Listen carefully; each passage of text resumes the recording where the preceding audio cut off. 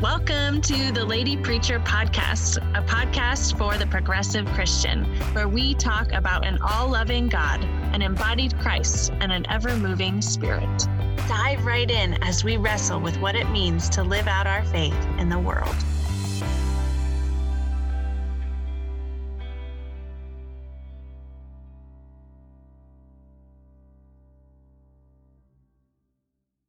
Hello, my friends. I am so glad you're here today. We are continuing with our theme of gardening that we started last week and also continuing in the Gospel of Matthew. So today you're hearing from the Gospel of Matthew, chapter 13, verses 24 through 30 and 36 through 43. Jesus told them another parable. The kingdom of heaven is like someone who planted good seed in his field. While people were sleeping, an enemy came and planted seeds among the wheat and went away. When the stalks sprouted and bore grain, then the weeds also appeared. The servants of the landowner came and said to him, "Master, didn't you plant good seed in your field? Then how is it that it has weeds?" "An enemy has done this," he answered. The servants said to him, "Do you want us to go and gather them?" But the landowner said, "No, because if you gather the weeds, you'll pull up the wheat along with them. Let both grow side by side until the harvest. And at harvest time, I'll say to the harvesters, 'First gather the weeds and tie them together in bundles to be burned, but bring the wheat into my barn.'" Jesus left the crowds and went into the house. His disciples came to him and said, "Explain to us the parable of the weeds in the field." Jesus replied, "The one who plants the good seed is the human one, the Son of Man. The field is the world, and the good seeds are the followers of the kingdom. But the weeds are the followers of the evil one. The enemy who planted them is the devil. The harvest is the end of the present age, and the harvesters are the angels. Just as people gather weeds and burn them in the fire, so it will be at the end of the present age. The Son of Man will send his angels, and they will gather out of his kingdom all things that cause people to fall away and sin. He will throw them into a burning furnace. There will be weeping and gnashing of teeth. Then the righteous will shine like the sun in their Father's kingdom. Those who have ears should hear." And here ends our reading. Please pray with me.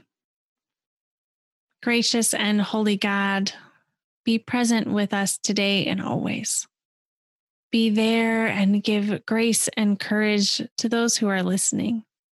Fill us with your comfort and wrap us in your strength. Guide us, O God, and help us to hear these words that Jesus spoke thousands of years ago, and breathe new life into them for us today. Help us to hear what you are saying to us. Open our hearts, open our minds, and fill our well. In your gracious and holy name we pray. Amen. As much as I would love this parable to be about the fact that we don't need to go out and pull weeds from our yard, I'm not quite sure that's what it's about. You know, as a kid, my parents used weeding as a punishment, and I really wish I could have taken this scripture passage to them and said, "Look, even Jesus says you don't pull up the weeds." But I don't think that's what it's quite about. That's a little too literal of a translation there. But this is really a story, a parable, helping us understand what our role is here on earth, helping us to have faith and be patient, and to remind us that God created us to be good. We as humans really like dichotomies. It's helpful for us to split things into two to make sense of them, right? We like to discern, okay, this is good and this is bad, and we put them in categories. We know this is right and that is wrong. This is delicious. That is disgusting. We do this even in the church, right? We say this is sinful and that is not. For a long time, they determined the mind is good, the body is not. Faith is good, science is not. You are to be not of the world and not of the world. But unfortunately, when we get into these categories of us versus them, right? It becomes us versus them. This, not that. And it's not a Venn diagram, my friends, when we do this. It is two columns. But that's not how the world should really work, at least not in God's eyes, right? Because when you have these two columns, it leads to a lot of finger pointing, a lot of judgment. It leads to saying, I am right and you are wrong. this isn't to say that rules aren't good. Jesus came and was clear that he was there not to abolish the law, but to fulfill the law. He saw that people were trying to say, okay, I have to follow these 10 commandments and I'm good. And he's saying, no, you have to fulfill the spirit of the law, follow the spirit of the law, not just the letter of the law. He's helping us understand that it's not always this or that. And he also said, do not judge so that you won't be judged. Because Jesus knew that when we decide that we get to be the judge, when we decide that we get to be the ultimate authority on good and evil, what happens? What happens when humans decide it is their job to be the judge and to go and weed out the bad? To say, oh, this is a weed, and then pluck it out? When we decide that we get to determine who is bad and what is bad, and that we should pluck it out in order to purify the field, what happens? Efforts of purification happen. Things like the Spanish Inquisition, the Crusades, the Holocaust, white nationalism, Jim Crow and lynching, colonialism, witch hunts and trials, all of these things are because people decided they get to claim this is bad and this is not, and we're going to just weed out the bad. That is what happens when we decide it is up to us. We do far more harm than good. And Jesus knew this. Jesus knew this, that when we decide that we get to be the ultimate judge, we do far more harm than good. We become like the servants in this parable, trying to weed out the bad. And that's why the farmer tells them that if you do this, if you try to go out and pull the weeds amongst the wheat, there will be nothing left. There will be nothing left. You'll do far more harm than good. And so let's dig into this parable a little bit. In this parable, a farmer plants a big field of wheat. Huge field of wheat. And then in the middle of the night, an enemy comes and plants the weeds. And the farmhands go to the sower, the farmer, and they say, Master, there's a bunch of weeds. Didn't you plant good seed? And he says, yes, there was an enemy. And they say, okay, so we're going to go out and we're going to pull up all those weeds. And the farmer says, no, because if you do this, then you're going to pull up all the good stuff too, and there will be nothing left. So let them both grow. Let them both grow until harvest, and then they will be separated out. It's important to understand in this parable what Jesus is referring to when he talks about weeds. Because the weed in this story, the Greek word for it is darnel, which is a type of noxious weed that closely resembles wheat and is really plentiful in the Holy Land. And so the people hearing this story, hearing Jesus tell this parable, would know and understand that the wheat and the weed that is growing in this field, it is impossible to decipher between the two. It is impossible to figure out which one is wheat and which one is weed, at least until harvest, because as they grow, eventually when they mature and the ears appear, those of the real wheat will be heavy and will droop, whereas the ears of darnel or the weed will stand up straight. And so only once they're ready for harvest will you be able to tell. And so at these very beginning stages, while it's growing, you cannot tell the difference between the wheat and the weed. It's impossible to decipher between the two. And so the farmer in this parable knows that the farmhands would not be able to tell the difference between the wheat and the weed, and thus told them to be patient, to let both grow. We also have to understand the context of this particular parable and where it falls in the grander scheme of the Gospel of Matthew. Because in the midst of Jesus telling this parable, you may have noticed at the beginning when I read it that we were reading verses 24 through 30 and then 36 through 43. So what happens in those 6 verses in between, 30 through 36? Jesus tells 2 other parables. He tells the parable of saying the kingdom of God is like a mustard seed. And then he tells the kingdom of God is like a woman making bread from yeast. And so this parable bookends these 2. And it's about what the kingdom of God is like. And so Jesus is saying the kingdom of God is like this field with both wheat and weeds. That's what the kingdom of God is like. And in many ways, it's answering that age-old question of why is there good and bad? Because we have always asked this question as humans. Why does God allow there to be both good and bad? Why does evil persist in this world if we have a good God? Why do bad things happen? And Jesus is explaining that in the kingdom of God, there is both wheat and weed, that as long as we are here on earth, there will be good things and there will be bad things. And he's saying the bad things are not from God. The bad things are not from God. God is not the one who planted those seeds. And in this parable, Jesus is saying it is impossible for the farmhands, or AKA us, to decipher between the wheat and the weed. And so we are to wait until harvest for God to take care of it. And that, my friends, is the good news. The good news is Jesus is freeing us from the responsibility to be the ultimate judge of good and evil. We do not have to do that portion of God's work. We do not have to have that burden on us of trying to decipher between the wheat and the weed, trying to go around and pulling up all of those weeds, because let's be honest, who really likes weeding? Jesus is telling us that it is not our job to do that. Because if you do, you'll end up pulling up all the wheat as well. The parable says we do not have the ability to decipher between the two. We do not have the ability to decipher between what is a wheat and what is weed. Because, my friend, we cannot know our neighbor's heart the way God does. We cannot even know our heart the way that God does. We are not called to judge our neighbor, but to love our neighbor. And so this parable isn't to say that we aren't called to do work on behalf of God. We are just called not to try and go out and do the weeding for God.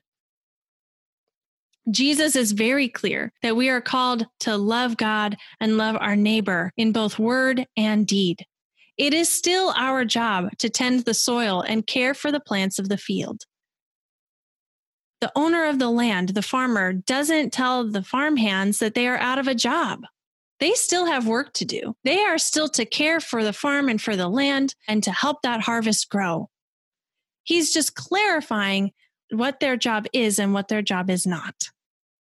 We still have work to do here on earth. We still have work to do. It's just not our job to go out and pull up the weeds. It is not our job to try to determine between what is a wheat and what is weed, because we cannot judge that. Putting this into human terms, we cannot judge who is truly good and who is truly bad. We cannot determine what is within a person's heart, what their redeemability is. Only God can know that. And so Jesus is telling us that we cannot be judge, jury, and executioner. We cannot, because when we try to do that, we do far more harm than good. Jesus is always reminding us, do not judge so that you will not be judged. This is from Matthew chapter 7. Do not be so quick to point out the speck in your neighbor's eye while you have a log in your own. Be patient and have faith. Your job is to love your neighbor as yourself and to love God with all your heart, mind, soul, and strength. And isn't that good news? Isn't that good news that that is our job? We do not have to carry that burden of judgment. I want to be clear, though. This does not mean we are not called to hold people accountable. We can still hold our world and those within it accountable. In Matthew chapter 18, Jesus says, if another member of the church sins against you, go and point out the fault when the two of you are alone. If the member listens to you, you have regained that one. But if you are not listened to, take one or two others along with you so that every word may be confirmed by the evidence of 2 or 3 witnesses. This, my friends, is conflict resolution. This is how we deal with conflict. You go and talk to the person. I can't tell you how many times I have seen people, and I've participated in this myself, where we go and we talk about people rather than to them. And so Jesus is telling us here that part of our responsibility in this kingdom is to deal directly with people, to go and talk to them, to try to solve it one-on-one. And then if that doesn't work, then we go and we get more people and we still deal with it directly. This is how we handle conflict. And so we can still hold people accountable. One of my favorite phrases that I learned in seminary was, all people are welcome, but not all behaviors are welcome. And so if someone is acting in a way that is not okay, it is okay to call them on it, to say that is harmful. What you just said is not okay. Let's learn a new way to be together, because that's what creates community. What creates community is when we're willing to go and talk to people, when we're willing to do better and learn. This passage also doesn't mean that we aren't called to do weeding within our own hearts, to do some gardening and pruning within ourselves, to pay attention to what is giving us life and what is not, to pay attention to what is bearing fruit in our own lives and what is not. We can still do some pruning within our own hearts and lives. And same with our communities. When we see systems that are not bearing good fruit, it is important to do some pruning, to talk about what is bearing good fruit and what is not, and to do the work of making the harvest more and more bountiful. This passage also doesn't mean we cannot set boundaries. If you are being harmed by another person, Jesus would be the first to tell you to seek safety and set boundaries. We cannot pluck their stalk. We cannot pluck that weed, but we can say, I am not able to grow and flourish next to you, and then remove ourselves and seek safety so that we can grow and flourish. We can do that, and that is absolutely okay. Jesus did a really beautiful job of setting boundaries. Remember when he goes into the temple and says, this is a house of prayer and you have turned it into a den of thieves, and he flips tables. Jesus is setting a boundary. This is God's house, and we are not going to turn this into a marketplace. Jesus set a boundary. He said, if we want the kingdom of God to flourish in this place, here are the things we need to do and not do. If we want to let the kingdom of God grow and flourish, we must act in ways that allow for that. We must stop the things that are not bearing good fruit and build up the things that are, to do that work of the farmhand. And so this parable, this is a place of both and instead of either or. We can both hold ourselves and others accountable for acting in harmful ways and not be the ultimate judge of whether someone else is a weed or wheat. And the same is true for ourselves. It is not up to us to determine whether you are weed or wheat. Because honestly, we are probably all a little bit of both. There are some days when the weeds within me are growing and flourishing, and there are other days when the wheat is. What we focus on and spend time on is what will grow and flourish. So if I am focusing on and paying attention to and letting the weeds within me grow, that's what will start to choke the good news. Last week, I preached on the parable about the different kinds of soil. And there was one of those kinds of soil that was the good seed, the good news falling amongst the thorns. And those thorns are the greed and the desire for wealth and the desire for more and this notion of scarcity that grows up and chokes the good news of God's kingdom.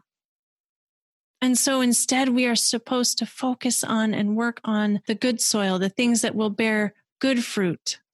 And so what if we focused more on those things, on the kingdom, on that message, that part of what Jesus is preaching and teaching? The work we are called to do is to be more like who God created us to be good as God created us to be, to build up and focus on the wheat that grows within us. Jesus knew that we are human and we are imperfect. The very people that Jesus entrusted his kingdom and his church and his ministry to, he knew that they wouldn't get it right. He knew that Peter would deny him 3 times. He knew Judas would betray him. And yet he still said, Father, forgive them, for they know not what they do. And then he died on the cross for them. Jesus wouldn't have died on the cross if he didn't believe in their possibility. If he didn't believe that the kingdom of God was possible. Martin Luther, the father of Protestant Christianity, said, "We are all simultaneously sinner and saint. And a saint is just a sinner who has been forgiven by God's grace." A saint is just a sinner who has been forgiven by God's grace. My friend, we all have wheat and weed within us. But that's why we have grace. We are forgiven. We are forgiven. God does not expect you to be perfect. Let me say that again. God does not expect you to be perfect. God expects you to be human. And God forgives you and loves you. Nothing you could say or do could separate you from God's grace. The most challenging part of this parable is at the end, those last few verses, when the parable talks about the end times and Jesus explaining this. When the time of harvest comes, when bad and good, the weeds and the wheat will be separated out and the weeds will be burnt. But the Gospel of Matthew is the only time in Scripture when fire is thought of as a form of punishment. In all the rest of Scripture, especially in the Old Testament, fire is understood to have a cleansing power. It is referred to in terms of a process of refinement. And so perhaps on that day of judgment, it is the sinful part of us that is burned away in that fire. And what remains is the part of us that is faithful. Just like gold is put into the fire to be purified and refined, on those last days, it is the sinful part of us that gets burned away, and all that is left is the saint within. When we go to God, when we go to glory, that is who God will receive. All the good within us. Because, my friend, we have all done harm in the world. We have all hurt people. We have all done wrong. That's part of why it's our tradition in Christianity to confess and repent. Because when you do wrong, that doesn't make you a weed. It makes you human. You are not going to be thrown into the fiery pits of hell on Judgment Day. You will be refined, and then you will be received in God's grace and God's glory. Because God gives us every last opportunity for redemption, every day of our life, even until after the days we have left this earth. Jesus gives us every opportunity for redemption because he loves us. In a book I read in preparation for this, a character said, Jesus said the weeds would grow with the wheat until the judgment. By our fruits we will be known, not by what name we have called ourselves. I have come to believe that there is more grace in becoming wheat than there is in pulling weeds. I want to say that last part again. I have come to believe that there is more grace in becoming wheat than there is in pulling weeds. Jesus said, I did not come to condemn the world, but to save the world. Jesus believes in you. Jesus would not have died on that cross if he didn't believe that you are good, that our world is good. What is going to save this world is not condemning it, but by believing in its goodness. By believing that we can do better and we can be better. Jesus did not come to condemn the world, but to save the world, because he knew that the way we save the world is not by pulling weeds, but by becoming wheat. Amen. My friend, thank you so much for joining us today. I am so grateful for you. Without you, this ministry would not be possible. So thank you from the bottom of my heart. The Lady Preacher podcast is part of a nonprofit called Dancing Pastor Ministries, and you can find us online at dancingpastor.org or join the community by finding us on Facebook at Dancing Pastor Ministries.